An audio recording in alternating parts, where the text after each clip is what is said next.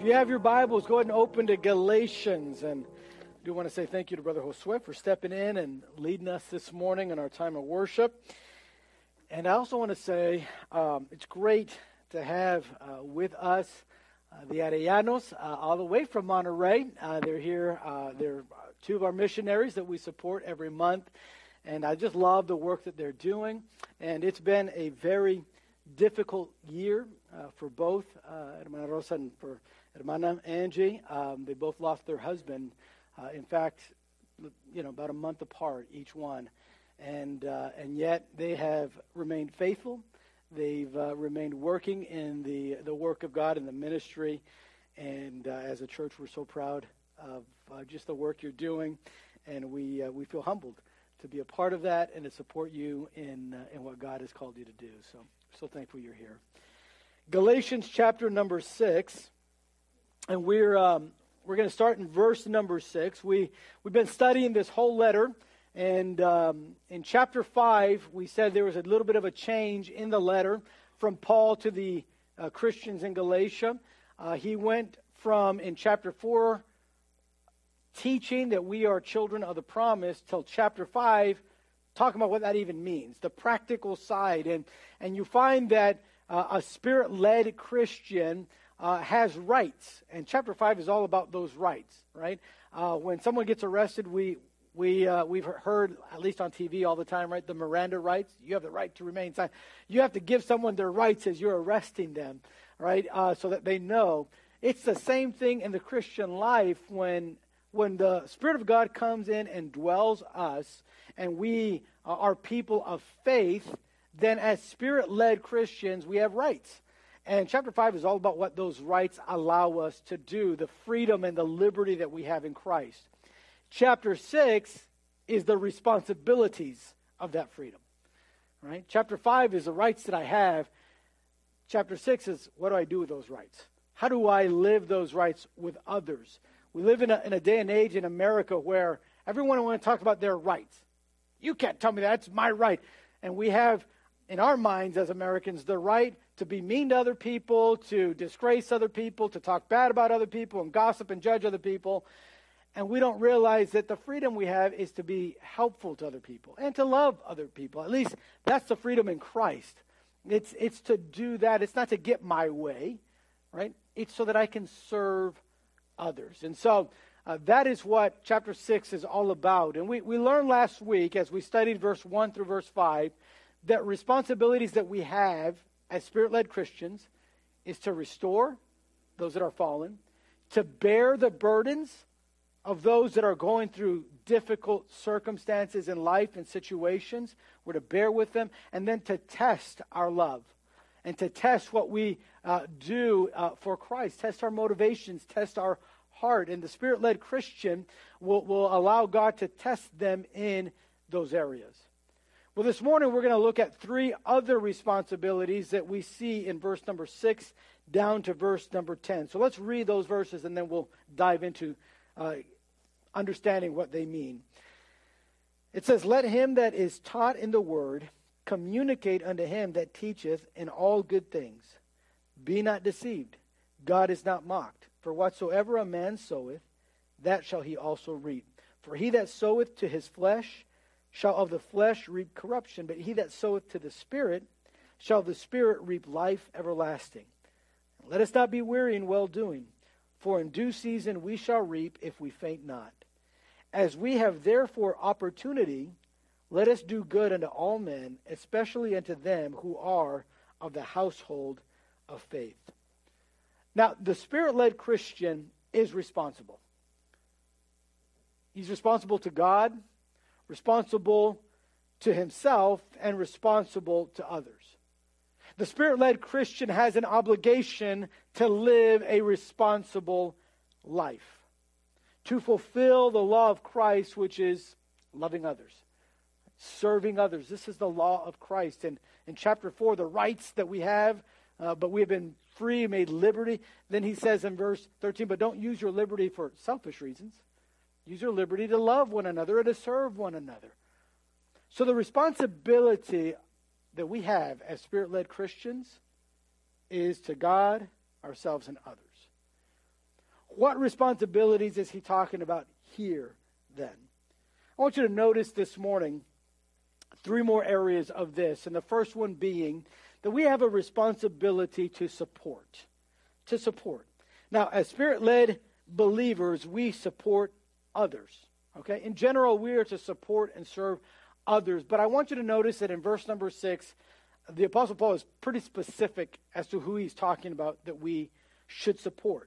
You'll notice at the beginning of verse 6, let him that is taught, right, that is somebody that's receiving the word of God, communicate unto him that teacheth in all good things. So he's talking about supporting those that teach the word of God. If you receive teaching from the word of God, you're to support those that are doing the teaching. Those who teach the word, we are to support. Now, it's important to understand here that Paul is speaking about those teaching the word full-time. Talking about pastors, missionaries, full-time workers, okay? And that could be a number of different people depending sometimes on the size of the church. In our church, for instance, we have 2 full-time pastors, and we have a full-time song leader and director, which is Brother Josue, and he does different other areas of the ministry. But all of us 3 are full-time in this ministry. We have 2 that serve part-time, our 2 church secretaries. One is a bookkeeper, and the other one is the one that helps us with the attendance and with who the members are and keeping those records as well. So we've got 5 that work in this church, and Paul is saying those that have given their life to teaching the word and working in ministry, we are to support them. It is the responsibility of the congregation who's receiving instruction to be supporting the one giving the instruction. And by the way, I have found in my life, even before God called me into the work of ministry, I was supporting those that were teaching me the Word of God. My first job was at McCoy's. It was a stalker at McCoy's. I would, depending on the week, when it was inventory week, I was going in at 5 in the morning. Normally, I'd be going in at around 8 in the morning. And I started up by just stocking shelves and then got into the yard and moving, 2x4s and 2x6s and plywoods and sheetrock. And, I know, even to this day, know nothing about construction. But I worked at a place that was all about construction. And during that year, it was my first job. I had just graduated from high school. And during that year, it was the first time I ever collected a paycheck. All right, I never collected a paycheck in high school because I didn't have a job. And so that first time that I collected a paycheck, from that first time, I can tell you, I started supporting those that were teaching me the Word. I started giving here in our local church. All right. Why? Because the instruction is pretty clear. Those of us that are receiving from someone the Word of God ought to be giving and supporting them. All right. And so that was something that I started doing, and I am so appreciative of those that have taught me the Word. Listen, if it wasn't for people, and I went to a Christian school all my life, if it wasn't for some of these teachers that gave of themselves to teach me history, but through the lens of the Bible and through the lens that God is sovereign, man, I don't know what I would be thinking about history, about science. I don't know what I would think about life if there wasn't Sunday school teachers that taught me about having a good attitude and how to treat others and love others. If there wasn't a pastor that was directing me on how to be submissive to the will of God and to understand what the Bible says. I'm so thankful for people that do that in my life. There's still many that pour into my life in teaching. And that's why it's so important. Listen, when I'm not teaching the new members class on Sunday nights, I get into a small group. All right, and there's someone there that's leading the small group, and I'm learning from them. And that's the reason that I'm in this church, supporting in this church. Now, not only are we to support those that are teaching the Word, he says at the end how we're supporting them. It's not just giving them a good cheer, like, hey, keep going, do a good job. That is good support. I'm glad for people that say, hey, Pastor, appreciate that message. That was great, or that helped me. I'm so appreciative of that. That is one way to support. But I want you to notice how Paul is saying here in this verse. This isn't always the easiest topic to talk about because people are always like, man, is he saying this for self-interest or is that really what it says? And I'm just going to show you here, this is what it says, okay? I didn't write this letter.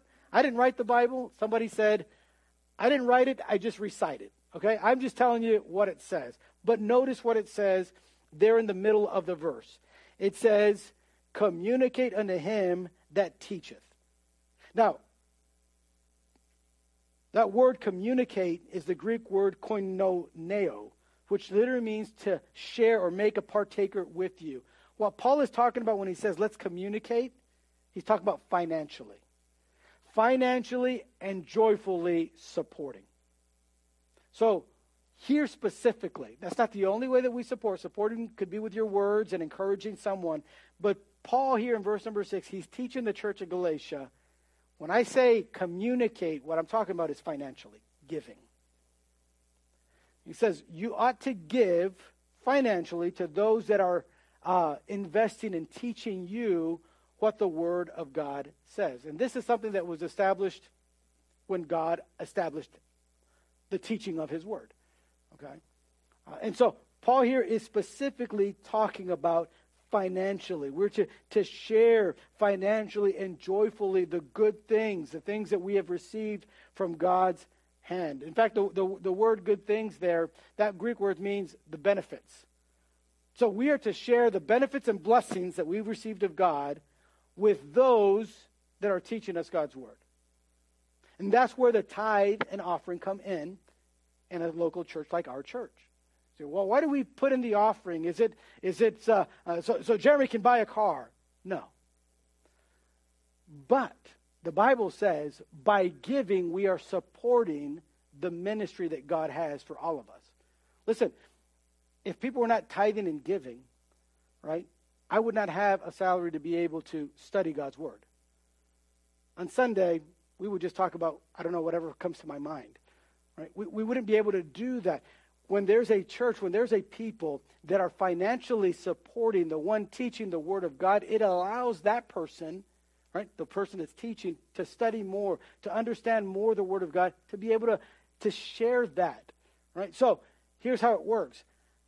The spiritual truths that I'm learning and studying God's Word, that I've been called in my life to do, I share with you. And then the blessings that God has given you in the work that God's called you to do, you share with me. That's how it works. Paul is teaching the church at Galatia, listen, this is so important. You have this responsibility. If you're a Spirit-led Christian, I'm talking about people that want to do what God's Word says, that want to live the way God's Word tells us to live, he says you need to support financially and joyfully those who are teaching you the Word of God. 1 Timothy says it even more clear. Look at 1 Timothy chapter 5. It's in your notes, verse 17 and 18. Elders, that's another word for pastors or leaders, who do their work well, should be respected and paid well, especially those who work hard at both preaching and teaching. For the Scripture says, you must not muzzle an ox to keep it from eating as it treads out the grain. And in another place, those who work deserve their pay.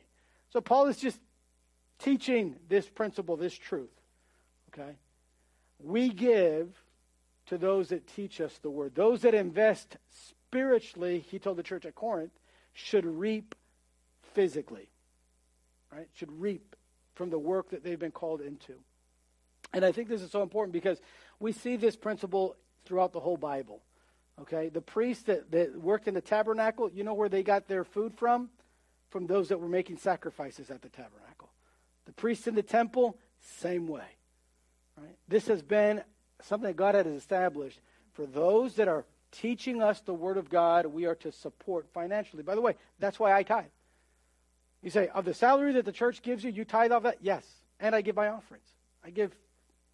My goal is to get to 20%. I give about 15 to 16% of my income, total income, to the church. That's what we do. Right? And my wife decided that because why? We are to support those that are teaching the Word of God. Right? So this is a principle and a truth and a responsibility that we have as Spirit-led Christians. Let me give you another responsibility that he shares here in verse number 7, and that is to invest. A Spirit-led Christian is to be a great investor. Right? Now you might be asking, which one? The stock market, or where are we supposed to invest? He's not talking about the stock market here, okay? It wasn't even around back then yet. So, what is he talking about when he's talking about investing? Investing properly in a biblical manner. How are we to do this? Well, first, if you're going to invest and you're going to be a good investor, first of all, you need to know and understand the principle of investing. All right? Understand the principle. So here's what he declares to them. All right, in verse number 7. Be not deceived. God is not mocked. All right? Here's the principle. Whatsoever a man soweth, that shall he also reap. He said, this is a principle that you can't ignore. This is a principle that people that think they're smarter than God ignore and disobey. That's why he says to the church in Galatia, don't deceive yourself. Okay? This is true in every area of life. This is a principle that you can apply not just to church. You can apply this to your job. You can apply this to your family. You can apply this to every area of life. Don't kid yourself. Okay? God is never wrong. What you sow, you reap.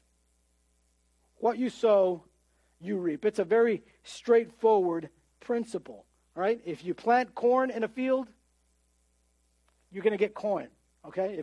If you sow it and you water it and you take care of it, in the harvest time, you get corn. You don't plant corn, and get apples. No. What you plant, what you sow, you will reap. All right? You plant coffee, you're going to harvest coffee. This is true in agriculture. Let me tell you something. This is true in the life of a Christian. What you sow in your life, what you invest in your life, is what you're going to harvest later in your life. Right? 2 Corinthians 9:6. Notice, I put this. Remember this.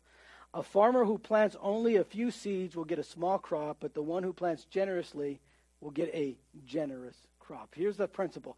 Principle is always the same. What you plant, you will reap. So if you plant a lot, you're going to reap a lot. A good investor invests a lot, not a little. Knowing this, that later I'm going to reap from what I'm sowing. That's why in a different letter in the New Testament, they say, sow righteousness and you'll reap peace. Okay? You sow good things in your life. You invest in loving people and helping people, and you're going to love what you reap from that. But if you start investing your life in judging people and gossiping and what was happening in the church of Galatia, living a religious life, then you're going to reap frustration. You're going to reap anger. You're going to reap judgmentalism and legalism and all kinds of stuff. Because that's what you invested in. So, a good investor understands the principle of investing. What we sow, we reap. Number 2, by applying the precept. All right? The precept is the law that works here. Right? The principle is that. Now, how does this kind of law work? Well, in verse number 8, Paul shares that. For he that soweth to his flesh shall of the flesh reap corruption, but he that soweth to the Spirit shall the Spirit reap life everlasting. Understanding how something works and that something works is not the same as actually doing it. Right? I mean, if you get on like Netflix and you watch a documentary on what it takes to be an astronaut, we might understand, man, it takes physical exercise, man, it takes knowing math, and then, you have to have some flight experience, probably in the Air Force or something, and we can know that process. It's one thing to know that that's how it works. It's another thing to actually do that, to be an astronaut, to actually go through that. It's one thing to understand how a rocket works. It's a whole other thing to build a rocket, right? So here's what Paul is saying then. Here's the principle. What you sow, you will reap. Here's the precept then that you need to apply in your life. If you're reaping to sinful, wrong nature, you're going to reap corruption in your life, destruction. So what are those things that are the flesh? Well, if you have your Bible open, look at chapter 5 and verse 19. That is what he's talking about. If you're sowing in your life, and I'll just read it to you really quickly. If you're sowing things like adultery, fornication, uncleanness, lasciviousness, idolatry, witchcraft, hatred, variance, emulations, wrath, strife, seditions, heresies, envies, murders, drunkenness, revelings, then that's what you're going to reap. Corruption. You sow those things in your life, don't be surprised that it takes you to destruction in your life. But, Paul says, if you apply this principle and invest in the Spirit, you say, well, what's investing in the Spirit? I'm glad you asked. Look at verse 21, chapter 5. Verse 22, I'm sorry. But the fruit of the Spirit is love, joy, peace, long-suffering, gentleness, goodness, faith, meekness, temperance. You sow that in your life, and you'll reap some beautiful things of what life will give you. But you got to sow into that. You got to invest in that. So a good investor, one of the responsibilities that we have as Spirit-led Christians is to be good investors. Well, how are we good investors? Well, one, understanding the principle that whatever we sow, we're going to reap in life. Number two, the precept says, if I sow to destruction, I'm going to reap destruction. This is why maybe you've counseled someone in your life, maybe a relative or maybe a friend from work, and you ever counseled somebody and they're just going through a really tough time, maybe they're struggling in their marriage and they're just kind of like, man, I know you and your wife, it just seems like y'all get along, and here's what's happening in my marriage, what will you counsel me to do? And then you hear what they're doing, and you go, well, dude, that's why she doesn't like you, right? Like, well, yeah, I'm never home. When she needs groceries, I don't like giving her money, so I don't. On our anniversaries, I don't like taking her out to eat. I mean, come on. That's money. That's time. I mean, I don't have time for that. Okay. Well, let me tell you why your marriage is falling apart. Because you're not spending time with your wife, because you don't love your wife. That's why. Right? I mean, if you're going to be sowing so much into your work that you don't take time for your wife and your kids, don't be surprised tomorrow that they're sticking you somewhere else and saying, I'm not taking care of you. Of course not. You didn't take care of them. Because the principle is, what we sow, we reap. The precept is very simple. Sow wickedness, reap corruption. Sow to the Spirit, like love, joy, peace, gentleness, goodness, faith, you reap life everlasting.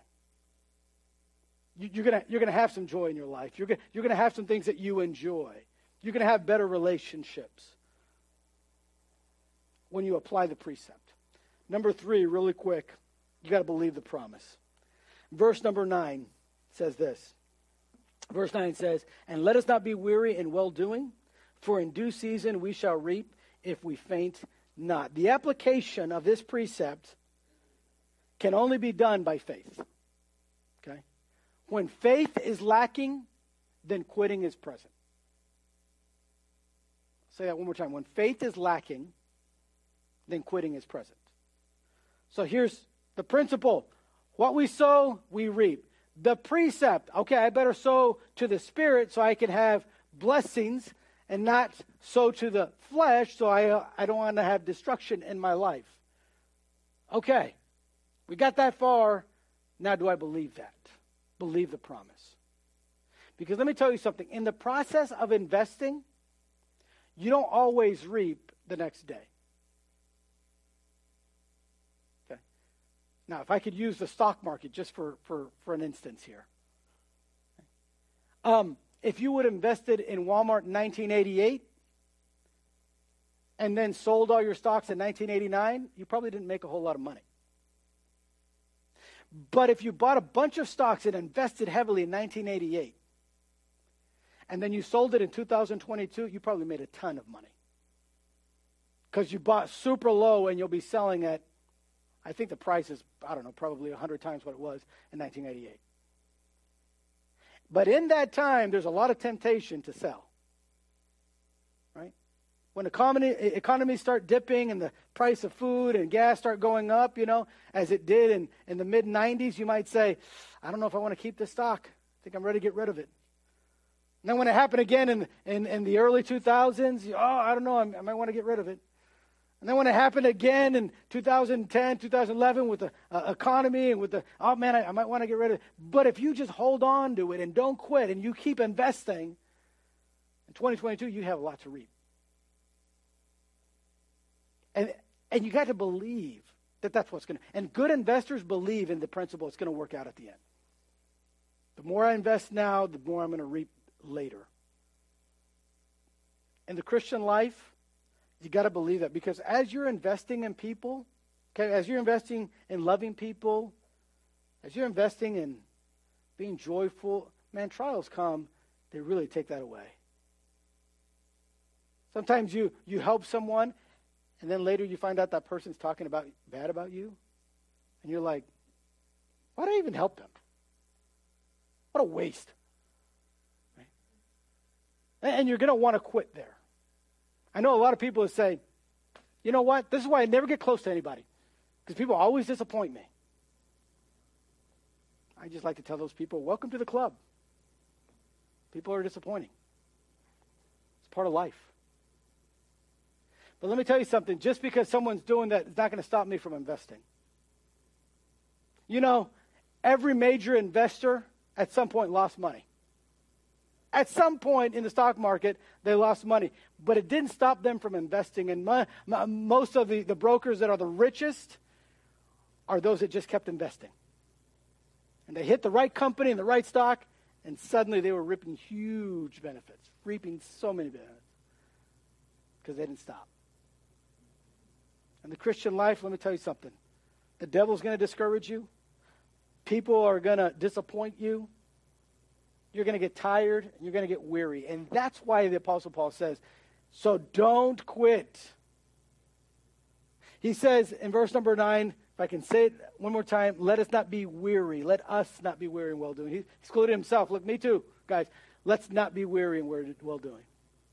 Because if we just keep investing as good investors, we'll reap. We'll reap. First responsibility, then, that we've learned this morning. Number one, to support. Support those that are giving us the word and teaching us the word of God. Number two, we need to be investing, be great investors. Number three, do good. Our last responsibility, verse number 10, do good. As we have therefore opportunity, let us do good unto all men. Spirit-led Christians are to do good. They're not to do bad. They're not to be idle. They're not to sit and do nothing. They're not to watch and criticize. They are to do good. But notice they're to do good, it says, at every opportunity. The word opportunity is the same word in verse 9 that's translated season. See in verse 9, for in due season we shall reap if we faint not. Verse number 10, where it says opportunity, in the Greek, they're both the same word. It's the word kairos. By the way, has anybody ever drunk kairos coffee? Right. Yeah, kairos coffee, that's the Greek word kairos. And that Greek word, by the way, they got it from there. It means due time. Right? So when you say coffee time, kairos coffee means it's coffee time or time for coffee. That's the literal translation in Greek for the word kairos. That's where they got it from. In case anybody was wondering, I know nobody was, but I thought I'd share that. I actually put it in my notes just to share that. But here's the principle. Do good, in other words, while you have the time. Investors know this. The earlier you get in on something, the more you reap. Good investors know, I got to take advantage of now. Anybody that has to save for retirement? Retirement age, what is the average age right now? Is it 65 or did it go up already? Anybody know? 67? 67. The medium age for retirement now is around 67. Okay. It's probably not a good idea to start saving when you're 65. Just telling you. Just telling you. You can. And you'll live to about 69 and then you're done. Right? And you're going to have no more food for money. Money for food, I mean. It's the earlier you start saving for that, the longer and better future you might have after you retire, because you have money coming in. Right? This is a really simple principle. I'm not giving you something that nobody knows. or that you don't know. I hope you don't feel, I'm not trying to insult anyone's intelligence, okay? I know you know this. So this is why Paul is saying this to them. This is a community that was big into agriculture. Okay, that was big in the time and in the day and age of Paul, and that's why he's saying this. Guys, do good right now while you have the opportunity, while you have the chance. James said life is a vapor. It's here and gone the next day. So Paul says it this way in Colossians chapter 4, verse 5. Live wisely among those who are not believers and make the most of every opportunity. There's the word again. Of the time that you have.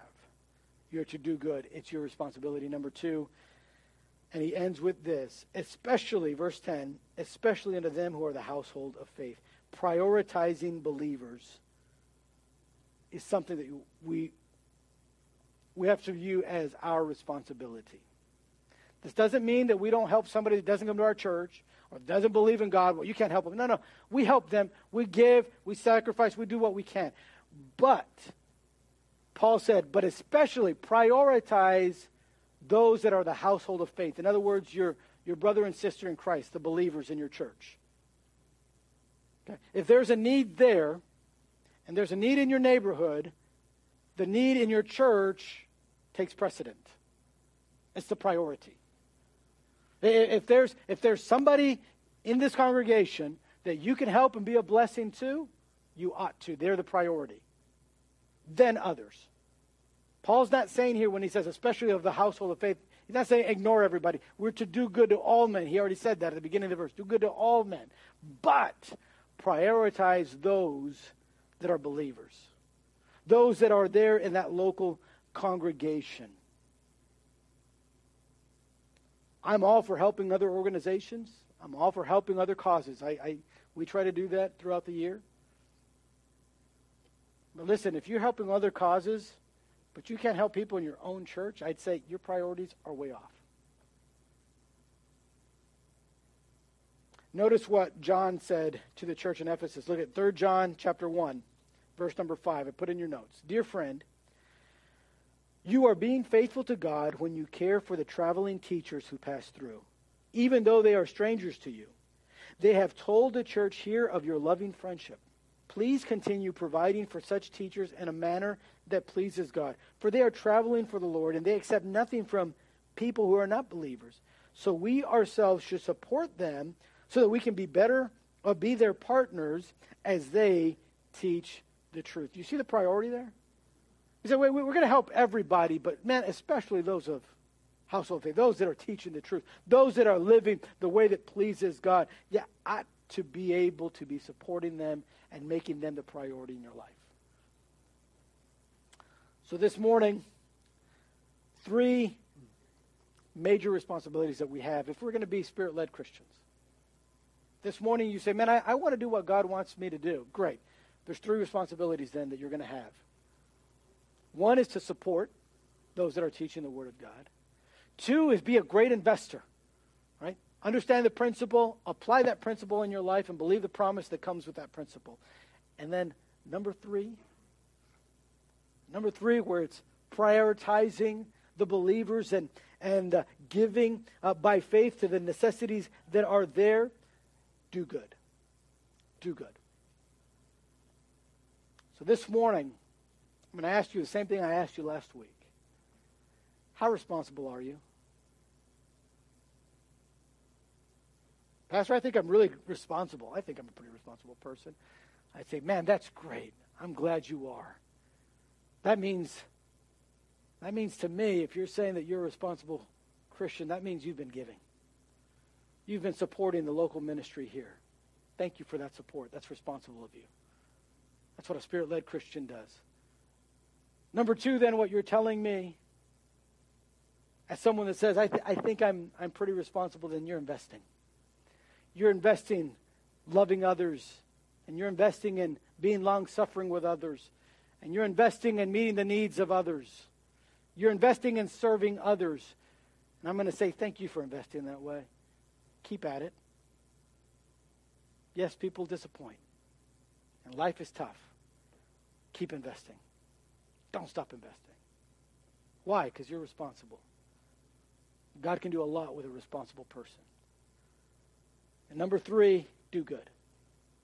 If you're telling me I'm responsible, then I'd say, man, tell me some of the good that you've been doing. You got to do good to all men. I hope you're being good to people at work. Are you being good to people in your family and relatives and those that are around your area? And most importantly, people at church. By the way, if you're here and you're going, I don't even know anybody at church, that's not responsible. How can you prioritize somebody you don't know? That's why it's important. Hey, we gotta be. Look, consistency helps us to get to know one another and talk with one another. Take the opportunity to do that. Are you being responsible as a Christian? I hope you are. I hope you are. Let's pray. Father, thank you so much for your word and for your truth. Thank you today that you've challenged us in this area of being responsible. Father, so many times I can look at my own life and realize that I have not been as responsible as I ought to be. I've not been responsible financially. Sometimes I haven't been responsible socially, loving others and helping others. Sometimes I haven't been responsible in just doing good. And Father, if that's where we're at as a church, I ask you, forgive us. Forgive us for living irresponsibly. If that's where we're at personally and we haven't just been investing lately, investing in your kingdom or investing in the lives of others, forgive us. Because, Father, we can't reap blessings if we're not sowing in righteousness and in peace. It's an impossibility. So help us, Father. Not only do we ask for you to forgive us for our shortcomings, but would you, in your love and in your mercy, help us to be great investors. Help us to support financially with the blessings that we've received from your hand. Help us to support those that are teaching us in this local church. And then help us to do good to all men. Help us not to quit. Be faithful in that. Because we need you. Give us the faith to do what only we can do by faith. Be with us, I pray, in being responsible. I ask this in Jesus' name. Amen.